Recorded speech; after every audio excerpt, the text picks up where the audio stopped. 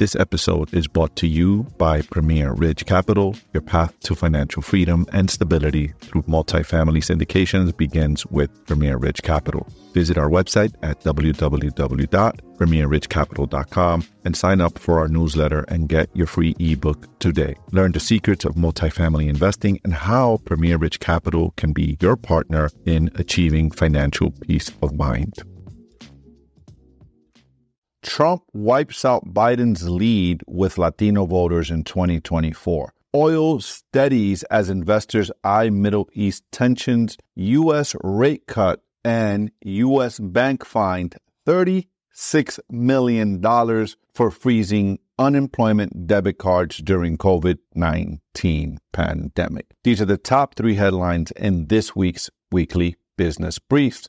First up, Trump wipes out Biden's lead with the Latino voters in 2024. Reported by CNBC, Republican frontrunner Donald Trump appears to be again gaining significant ground against President Joe Biden among the Latino voters, according to the new CNBC survey data. The CNBC All-America Economic Survey released Tuesday found that in a hypothetical head-to-head matchup, Trump had a 5-point lead with Latino voters against Biden. The number is remarkable because 3 months ago in October, Biden held a 7-point lead over Trump among Latino voters in the same poll.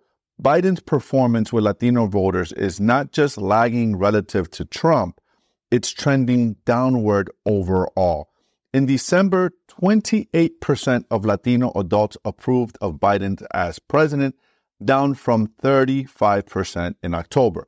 Biden's plunge among Latinos is a fresh warning sign to Democrats that the party could be at risk of losing its hold on key voting bloc that helped elect Biden in 2020. Biden's support amongst young women and independents also fell, according to the survey. Among all respondents, the survey found Trump would lead 48-42, a wider margin than Trump's 46-42 lead in October's survey. The poll surveyed 1,002 Americans between December 8th and 12th, with a margin of error of negative 3.1%. Biden has come under fire from the Latino policy leaders from his handling border security reform in the recent weeks. Chiefly, the object to a White House-backed deal to lock down shaky Republican support for a massive foreign aid package for Israel and Ukraine by trying it to a series of stricter border enforcement mechanisms. The deal has been under negotiation in the Senate for weeks. So this is interesting because the Latinos had a huge influence on Mr. Biden getting into office. The thing is that people, the American people, not just Latinos, but the American people are realizing that things aren't as good as the White House wants to tell us they are. Inflation is through the roof, and people are just not as wealthy as they were when Trump was in office. It just is. Interest rates are crazy. It just is what it is as it pertains to that. We'll see what happens next year. I don't believe that Trump is going to be the front runner for the Democratic Party. I think it's going to be Newsom, the governor of California, that's going to be their front runner. And if that guy is a runner, he's a good talker. He presents well. He looks well. He looks good. He speaks well and present well. Trump's going to get a run for his money if they put Newsom as a front runner. We'll have to wait and see what happens in 2024. Next up, oil steadies as investors eye the Middle East tensions and the U.S. rate cut. According to CNBC, oil steadied on Tuesday, finding support from the geopolitical tensions in the Middle East and investors' optimism that the U.S. Federal Reserve would soon start cutting interest rates, boosting global economic growth and fuel demand. Here's one thing I want to share with you guys about interest rates. Historically, when the Fed start to cut rates, it's after a recession, and they're trying to ease the money tensions. So we'll have to wait and see what the data shows us in the future in 2024 and in 2025. That when Jay Powell and his crew decided to cut rates, what were the reasons? What data did they have? And let's see what happens with the economic data as it unfolds and it keeps coming out. So we'll see. While hopes of rate cuts and conflicts in the Red Sea have led to a rebound in crude prices, Maersk's announcements of a restart of shipping routes through the waterway has alleviated supply concerns to a certain extent, said CMC market analyst Leon Lee.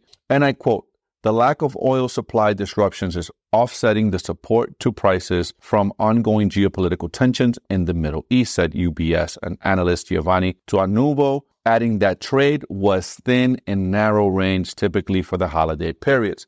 Volume is light because some markets are closed for public holidays. Both oil benchmarks registered gains of about 3% last week after Houthi attacks on ships disrupted global shipping and trade, while the Israel-Hamas conflict shows no signs of easing. Oil also found support from expectations that the Fed will cut interest rates next year. Lower interest rates cut consumer borrowing costs, which can boost economic growth and oil demand. This is good news for the American consumer, for the world consumer of oil. We're all hooked on oil, and this is really good news that the price of oil is coming down, as we're all experiencing at the pump.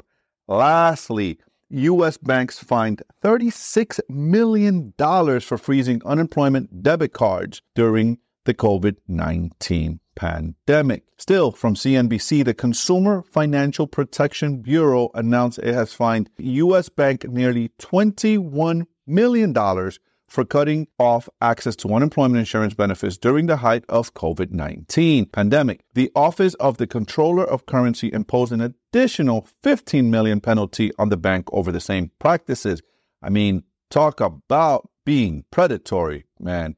And I quote, U.S. banks blocked access to accounts and demanded burdensome paperwork in order for consumers to regain access to their frozen benefits, CFPB Director Rohit Chopra said in a statement. The fifth largest commercial bank in the country, U.S. Bank administered prepaid debit cards to distribute unemployment insurance benefits through its Relia card program. That's messed up, man, that they did this. But starting in the summer of 2020, when unemployment rose close to 15%, the bank froze tens of thousands of accounts due to suspected fraud. It then failed to provide a reliable method for consumers with frozen cards to regain access to their benefit money, the CFPB said. Between March 2020 and July 2021, states issued $794 billion in combined state and federal unemployment benefits. The demand for the prepaid cards grew nearly 4,000% during the pandemic, Cheryl Lehman, and a representative of the U.S. Bank, told CNBC. And I quote, "While a small portion of cardholders were affected due to extended holds, we prevented fraud for over $375 million and returned to the states hundreds of millions in additional funds sent to questionable accounts," Lemon said. The bank has since made enhancements to Relia card program, Lemon added. Users who had their accounts frozen between August of 2020 and March of 2021 waited an average of a few weeks to a month or more to regain access to their benefits because a U.S. bank did not provide an easy method to verify identities. Interesting. Just another story of bankers using the system to play in their favor, right? So they had all of this money. What do you think they were doing with the money? They were lending that money. They were playing with that money while the consumer was affected and was suffering. So who knows if indeed what they're saying is the truth, but the government certainly didn't think so. They nailed them hard with $36 million in fines. So my question is, were you affected by this action during the pandemic? Share your thoughts down in the comments and let's discuss. And this has been your weekly business brief. I'll see you guys next week. Peace out. And that wraps up another episode of Wealthy AF, brought to you by Premier Ridge Capital, where multifamily real estate syndications meet premier success. Your future starts here. Visit us at premierridgecapital.com for more details.